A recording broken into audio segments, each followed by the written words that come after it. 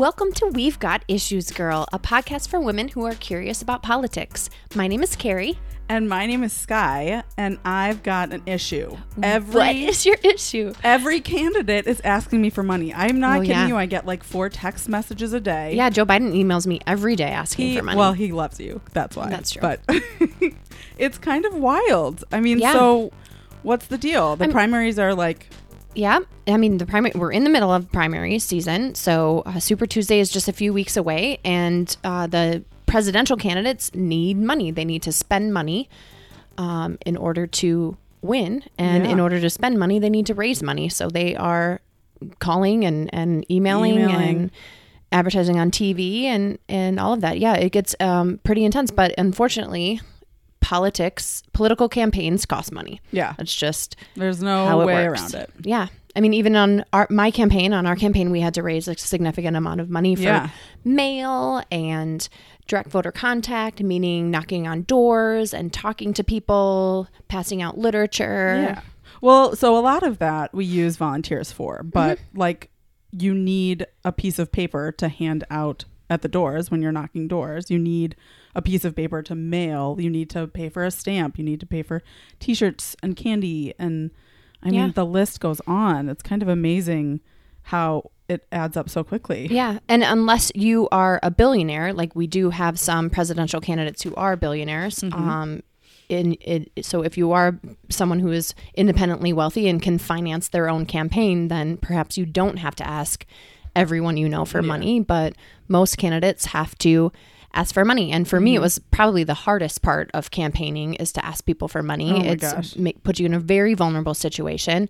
Even for me, I was asking for pretty low dollar amounts of money. But think about presidential scale. I mean, they have to ask for millions and millions of dollars, where I was only asking for like $10 and $20 at a time. But even then, you're calling, it's like you're cold calling people who maybe you don't necessarily know. Right. You can get, so how do you figure out who you're going to call? We started pretty early with that list, building it. Yeah, I think for smaller campaigns and local elections, it's the first place you start are your friends and your family. I like to do with candidates a mind map exercise. So you sit down and you write out all of your family, all of your close friends, all of your work friends, all of your board member friends, and you just kind of branch out from there. Your sorority sisters, your high school buddies, maybe your high school boyfriends, and just start asking for money from whoever you can, and you make it really broad. Even if you know Uncle Steve is only going to be able to donate $10, then ask him for $10. I mean, that's where you kind of have to start, particularly if you're not independently wealthy or if you're not already tied in with a major PAC or a labor organization or maybe a chamber of commerce or some other organization that does donate a large sum of money to campaigns. You do have to start kind of grassroots and ask everybody you know. Yeah. It's like you drop what's that? Puddle effect. No, I'm sorry. A ripple effect? A ripple effect. Yeah. So you start with your inner circle and then you go one ripple out, another ripple out. The ripple effect. You go till you have a database full of folks. And man, it's hard to ask for money though. It really is. So we do these things called call time, and it's just like you sit down and you start calling, and it's I remember sitting down on our lunch hour many times, and it was so easy to just get distracted. Oh yeah. And you would distract me on purpose. I would.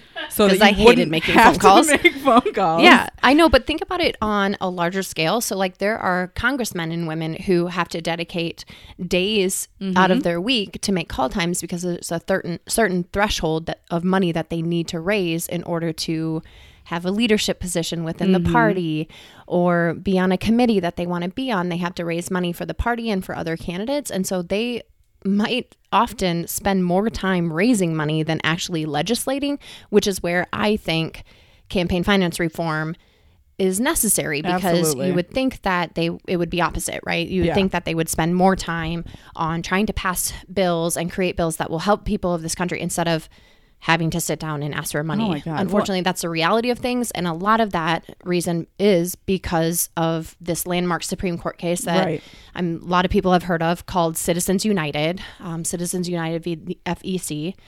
And that sort of changed campaign finance in a way where it got rid of the kind of lower level contribution limits, more of the reasonable contribution limits. And now individuals and corporations can spend basically an unlimited amount of money they have on no candidates. restrictions.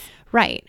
And PACs are being formed by corporations, and billionaires are able to funnel their money through the PACs to candidates. And it sort of changed the game in a way where now you have to fundraise all of the time, which is why we're seeing so many of the presidential candidates asking for money out. I mean, I see memes going on of Bernie Sanders saying like, I'm asking again for your money or your support, because like they have to constantly ask for money if you don't have a giant PAC in your corner. Yeah. It's incessant. And unfortunately, it's necessary. In the world we live in today, where there are no restrictions and there's no bottom to this, pocketbook. Yeah.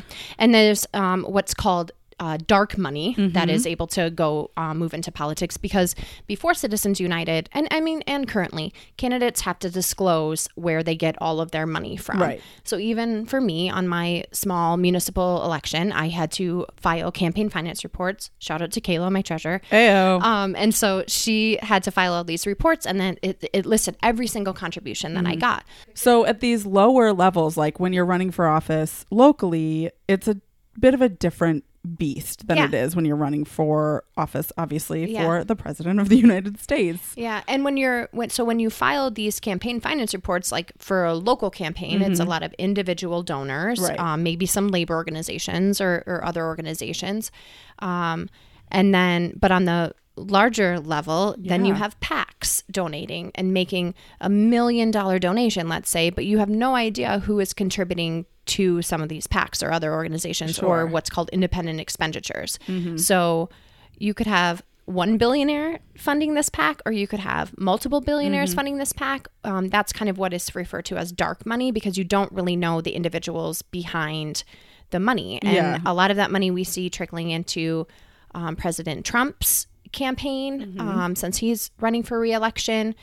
And they have certain requirements where they do have to show like what they're spending money on. So one of the things that was super shocking to me was that Trump's campaign from the beginning, from like the day after the inauguration in 2017, has been spending money on his campaign money from his campaign account that's donated by people and probably PACs on legal fees. So like the things that you can spend campaign money on are also pretty vaguely restricted. Right. And a lot of those legal fees come from misuse of campaign finance and reporting, which some of his campaign staff has gotten in trouble for and been indicted on.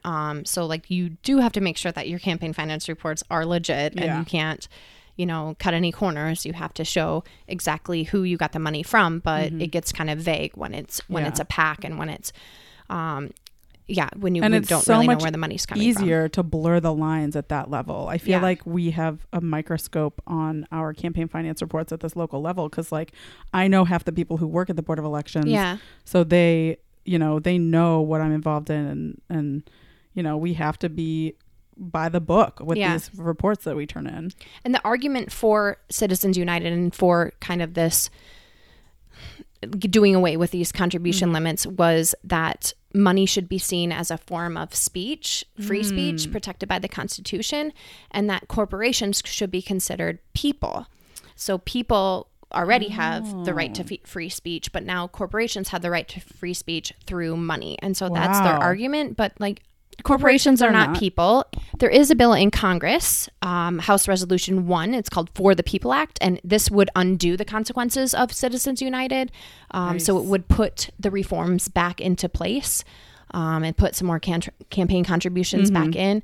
It has been passed by Congress, but unfortunately, like so many bills right now, it's just sitting on Mitch McConnell's desk. And so who knows if it'll go to the Senate.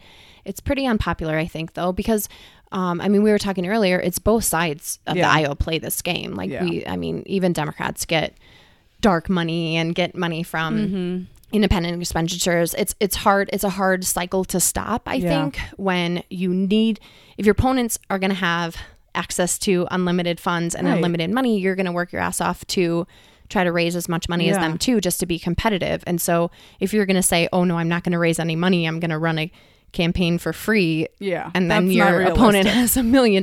Yeah. Right. It's pretty hard to compete. Once you get entrenched in that kind of system, it's hard to cycle your way out of it. Yeah, I think so too. And I think it's pretty unpopular to try to change campaign finance when like you're constantly asking the voters to reelect you. Yeah. Well, and you on have a congressional level, especially for Congress and for state house and state rep, your term is only 2 years usually. Right.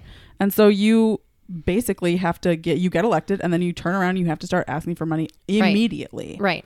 And then even on the off years, you're asking for money for the party, whatever party you're affiliated with. So it's like a constant fundraisers after fundraisers. And it's crazy the amounts of money that I mean, I raised about 20 grand on my campaign, and losing was like, I felt the most guilt I had was about the money that I raised. Like real people, my neighbors, my friends donated money to my campaign, and then losing was like, heartbreaking, because I'm like, oh, like, sorry, I wish I could return your money, but I already spent it. Like, thanks for nothing, but like, also thank you. It was a hard place to be in. It's and it's a hard headspace to be in. Yeah, but also, I mean, the thing about campaign funds, like you can use them for your next race if you decide to run again. Totally, yeah. You can, and so the money doesn't have to go away after you lose if you have anything left. I mean, I think most candidates try to spend all of the money that they have because you don't want to really leave anything on the table. But like, for instance, Cory Booker, who is a senator, and he was running for president for a while and recently dropped out of the race. Immediately after dropping out of the race, then he started sending communications to raise money for his Senate campaign. Right. So if he did have any money left over in his presidential campaign, he can use that on his Senate campaign. I know there are some rules, federal rules, that, he's got to do some form filling out, but for most people, you can use it on another race, or if your campaign has ended or you lose, you can donate it to another candidate. We've had that, like, a lot of times elected officials will retire, and then they'll give it on to the next person who fills their spot if they're friends or whatever. But money in politics is like serious business. Yeah. So I mentioned that my campaign, I raised about 20 grand for my small municipal campaign, which was more than most of the candidates. Well, and more than what we had originally budgeted for. So you had, in the campaign, fundraising plan that you laid out when we first started, I think we talked about raising about 16 or 17,000. Yeah. Budgeted that. And then we exceeded our goal, which was really impressive. Yeah. And I think for a small race like mine, for a small suburb in Ohio, that is a good amount of money to run a campaign. It sort of will increase based on how big your district is. So there are some state rep districts that touch multiple counties in Ohio, and you might need to raise $500,000 for that campaign because they're so big. I mean, I think congressional candidates in competitive districts are going to have to raise a couple million. And then presidential campaigns, like, I don't even want to put a number on that right now because it's so much money, especially when you're competing with actual billionaires right now. I mean, we keep seeing advertisements for Michael Bloomberg all the time, and Tom Steyer all the time, and they have just money on money on money. I know. And it's never ending. I know. So it's hard for the smaller candidates, I guess, if you want to call them small. But and that's it. It gives an unfair advantage to people who just have bajillions of dollars, I think, running for office. I mean, this should be an equal playing field for anybody who wants to run for office. Joe Schmo who lives down the street who wants to run for city council should have the same access as the Bloombergs of the world. Yeah it does. And so I think having some kind of contribution limits, I think, would make the playing field a little more fair, and it would get rid of sort of this dark money out, and everything would be out in the open. You know exactly where candidates are getting money from, because I think when you talk about corporations donating to candidates, like, for example, if a big oil corporation doesn't want any oil regulations and doesn't want any environmental regulations because they just want to drill, baby, drill, then they're going to want to support the candidate that will vote in their favor, right? Like, it just makes sense. You have these special also interests. Makes it unfair because oil industry has gobs and gobs of money. So absolutely. Of course they're going to get these people elected who will support them. And it's sad because then other organizations like Planned Parenthood doesn't have as much money as oil organizations, and so they can't really spend that much money on lobbying candidates that we would want to see. Yep. Yeah. Absolutely. It's totally uneven playing field. Yeah. So campaign finance reform would certainly help. And so would this For the People Act that has been passed by Congress. So we encourage you, if this is something that you're passionate about, to reach out to your senators, to urge Mitch McConnell to get it off his desk and get it for a vote. And maybe we can kind of roll back some of the damages that Citizens United has done. Yep. So should we take a little break? Let's take a little break. And when we get back, Sky is going to interview Jen Murphy, who is a professional fundraising and political consultant out of Dayton, Ohio.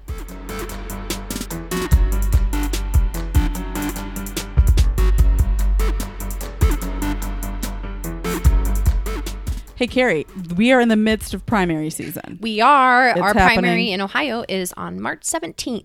So the last day to register to vote in Ohio is today, Tuesday, February 18th. The last day to register to vote. The last day to register, the last day to update your registration. Yes. Make sure you go to iwevevote.com and check your registration here in Ohio, but especially all over the country. This is a really important election, folks. Yep. It's not just the last day for Ohio to register, but it's also the last day to register in Arizona, Florida, Hawaii, and Illinois. So all of these states can go to iwevevote.com and check up on your voter registration and get registered. This is the last day, so do it today.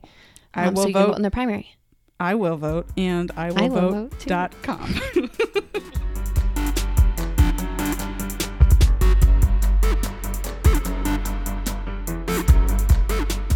So just for a little background for folks, Jen and I met in 2006.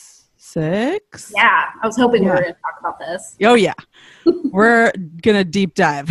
No. So would you start by introducing yourself and telling us where you work? I'm Jen Murphy. I live in Dayton, Ohio. And a year ago, around this time, I started my own political consulting firm, Awesome. Jen Murphy and Associates. Yeah. Jen Murphy and Associates. Oh my gosh, that's so fancy.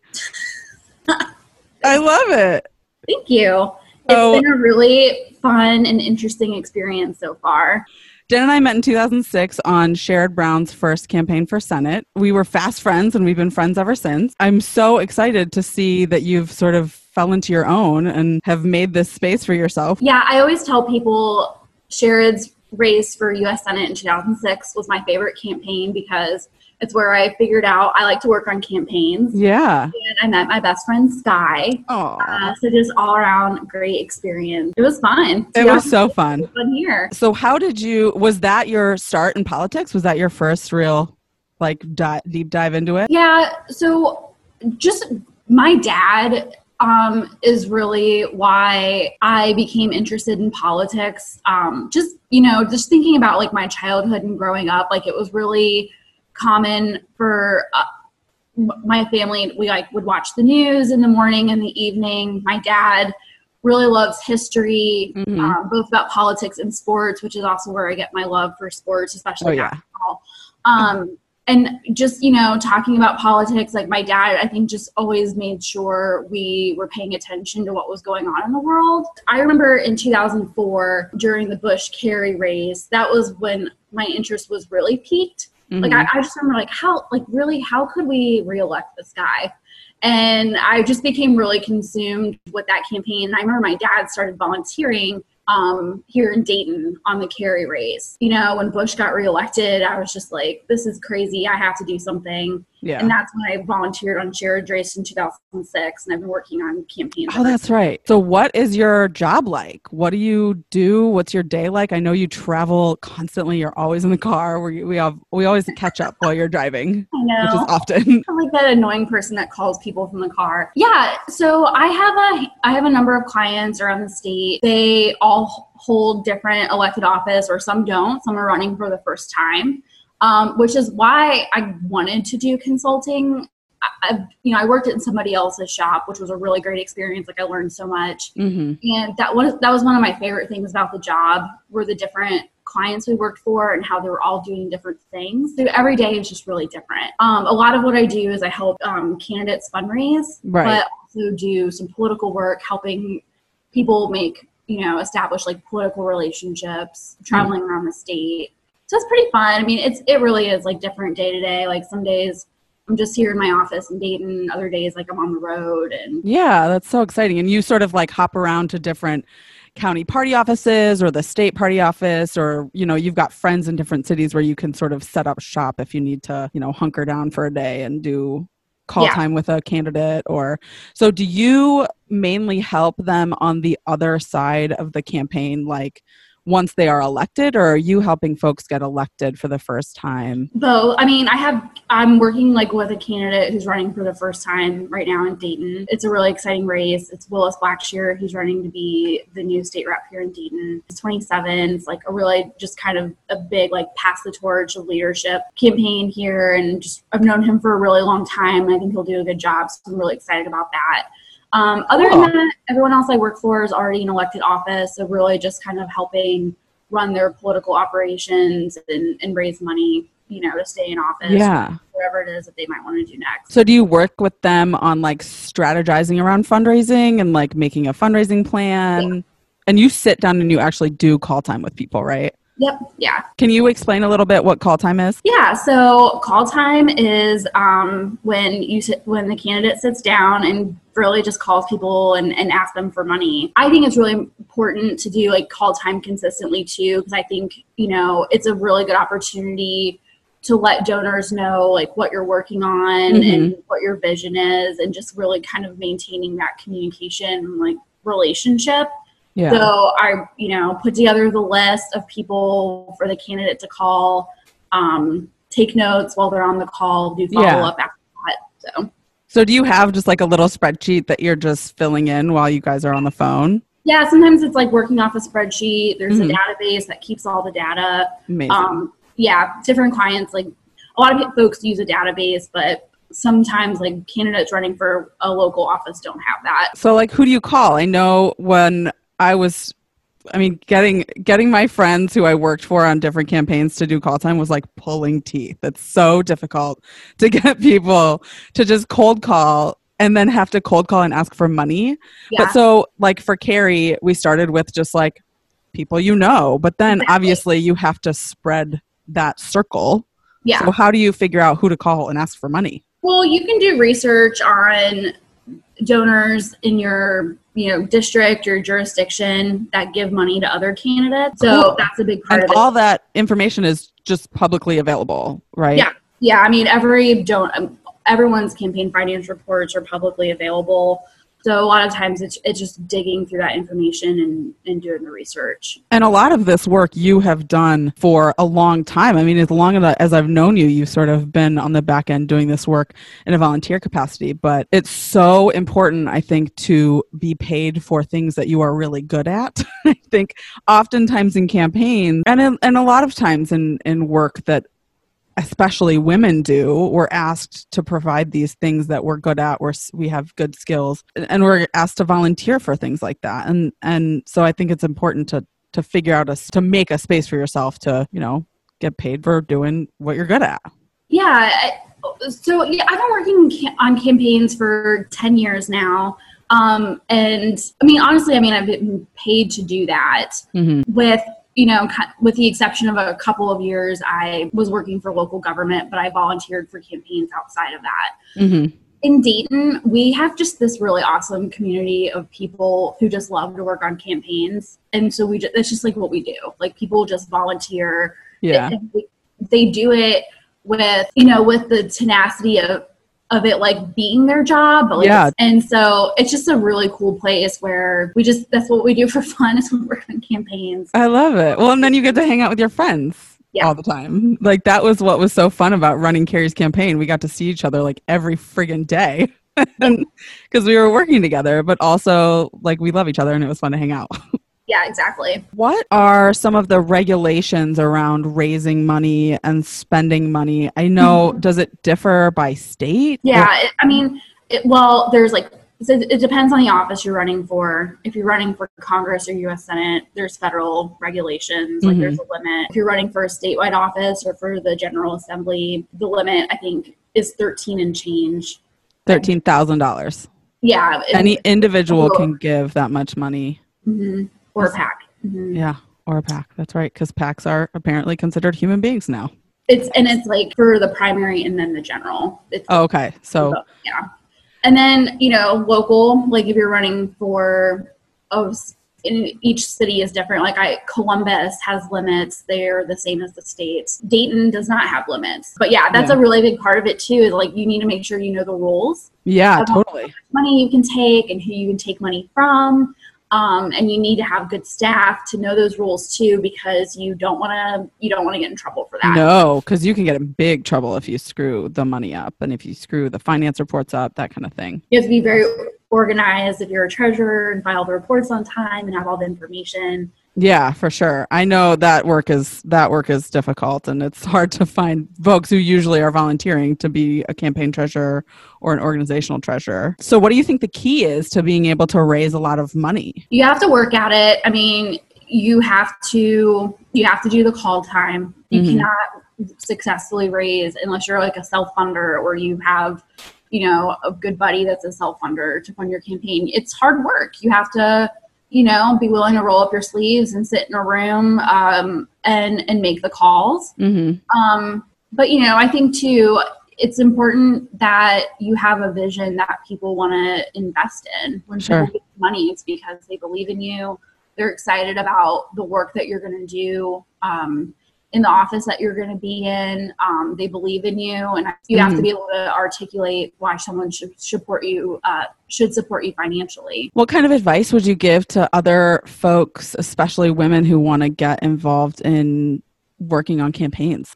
Just show up. I mean, I think, the first step is just, saying like, hey, I want to do this. Like, I think I guess like my advice would be like, don't be afraid to communicate what it is that you want to do. I think that a lot of people are always looking for new, younger people to do this work. And don't be afraid to just put yourself out there and ask questions and ask for help. Ask somebody to like mentor you. And don't be afraid to like take up space, voice your opinions. Hell yeah. I think that's really important. And, it's hard work, but important to make sure that you're having fun when you do it too. Who is your mentor? I have a couple. Probably my closest mentor is a woman in Dayton named Michelle Roberts. I met her a decade ago working at Democratic headquarters. She runs the GOTV operation in Dayton every year. Through the local county party? Yeah. Cool. She is one of the smartest people I know, and she is very fierce. And she's been a mentor to me since I've met her. We work together in the county auditor's office too. And she's retired, but we still, I have breakfast with her at least once a month. And oh, good. Amazing. She's a great mentor. My other mentor is our county auditor, Carl Keith. I worked for Carl for a couple of years. He's incredibly smart. And there's just I think a lot of people in Dayton consider Carl their mentor. And I think he's a great mentor because there's something about Carl that makes me want to like when I'm working on something, I'm like, okay, is Carl going to be proud of this? Yeah. And it makes me like dig deep and do a little bit better. I think a lot of people would say that about Carl. So I'm lucky to have a couple of mentors, and those are two of them. Oh, how lovely. I think so important to find people who are ready to, mentor and train and impart their knowledge for the next generation of people who are going to do this work and then maybe potentially run for office someday and that kind of thing. So it's so cool that you guys have such a great community that's giving so much of their heart and soul to this work. It's really cool. Yeah, there's a lot of great leaders here to learn from. And I think, it's important to recognize like we stand on their shoulders and we have a lot to learn from them. And I think also times a lot of mentors find that they have a lot to learn from their mentees too. And so I think that, I think that's also why it's important to be a mentor. I try to do that now, being a little bit older in the community with some of the younger, people in Young Dems who are working on campaigns. Yeah. I try really hard to be as good of a mentor as, I've been mentored. So you were the president of Ohio Young Democrats at one point. Yeah, you helped me with that. I did. We had some fun going down to Columbus, and talk a little bit about what that was like and being involved in I know a lot of folks think very locally, which is also really important, but there are statewide organizations that you can get involved in. So I loved being in Young Dems. I think one of the things I really liked about it was getting to know Young Dems around the state. Mm-hmm. And it's been really fun watching people I've met around the state, seeing what they're doing now. Like a lot of them are running for office. Yeah. Like Dontavius Gerald, who's running for state rep in Columbus. I first met Dontavius. I think he was on our board when I was in OID, and so super excited to see him. Super excited to see him run. It was really fun to watch Carrie's campaign, and it's just really great to see young people stepping up and running for office. And a lot of these relationships will last a lifetime. I think one of the rewarding things about being the Young Dems president is it's just by helping like more young people get involved on campaigns. It's just kind of the way I felt like I could help what was happening. And so just being able to plug young people into opportunities to work on campaigns was a really good experience. And how did you end up working out of state? I know you worked in a few different places, right? So after I volunteered on Shared Race, I graduated college that spring. And then I think you helped me pack. Yep. I got a job on the Obama campaign and worked in Iowa and moved there on July 4th of 2007 and was there through the caucus. And I also worked in a couple of other primary states, Nevada and Colorado, before coming back to Ohio. So, and then in 2015 and 2016, I lived in Akron, and I worked for a really great person in Ohio politics, Kimberly Padilla. She has a firm that does fundraising. That's actually where I learned how to fundraise in Akron for 2 years and did that. And it was just a really great experience. I learned a lot working from Kimberly, and still rely on her expertise and advice pretty often. So, and she's very supportive of me, which means a lot because I really look up to her. So speaking of supporting other people, if someone is interested in hiring you, how do they do that? Or how can we help you be a success? Folks can email me at jen@jenmurphy.com, and always happy to sit down and talk to people to see if I can be helpful to them in whatever it is they want to do. And it's Jen, Gen. Yes. At jenmurphy.com. Thank you so much, Jen. This is such a pleasure. You are one of my oldest friends in politics. Thank you. I'm so glad you and Carrie have started this podcast. I listened to the first episode. I was like, wow, I have to follow Sheena. That's pretty hard. I know, right? She's such a badass. She's amazing. But no, I'm really glad you and Carrie started this podcast and you're talking about women and women's issues and the work that women are doing. It's really important. Thank you. So I'm super Thank you for joining us. It was good to see your face. Yeah, good to see you too. Thanks for the opportunity. Thank you to our guest, Jen Murphy. That interview was so great, and we were so thankful to learn so much from you. We know that we have a lot of Ohio listeners, and today, February 18th, is the last day to register to vote before the primary. So go to iwillvote.com to make sure you're registered. It's also the last day to register for Arizona, Florida, Hawaii, and Illinois. Also, February 22nd is the Nevada caucus, so any Nevada ladies out there, go out and caucus. And make sure to join us next week for a brand new episode of We've Got Issues Girl. Please don't forget to like, rate, review, and subscribe. This has been a Girls Girls Media production. Our music today is by Breakmaster Cylinder. Follow us on Facebook at We've Got Issues Girl and on Twitter at We Got Issues Pod.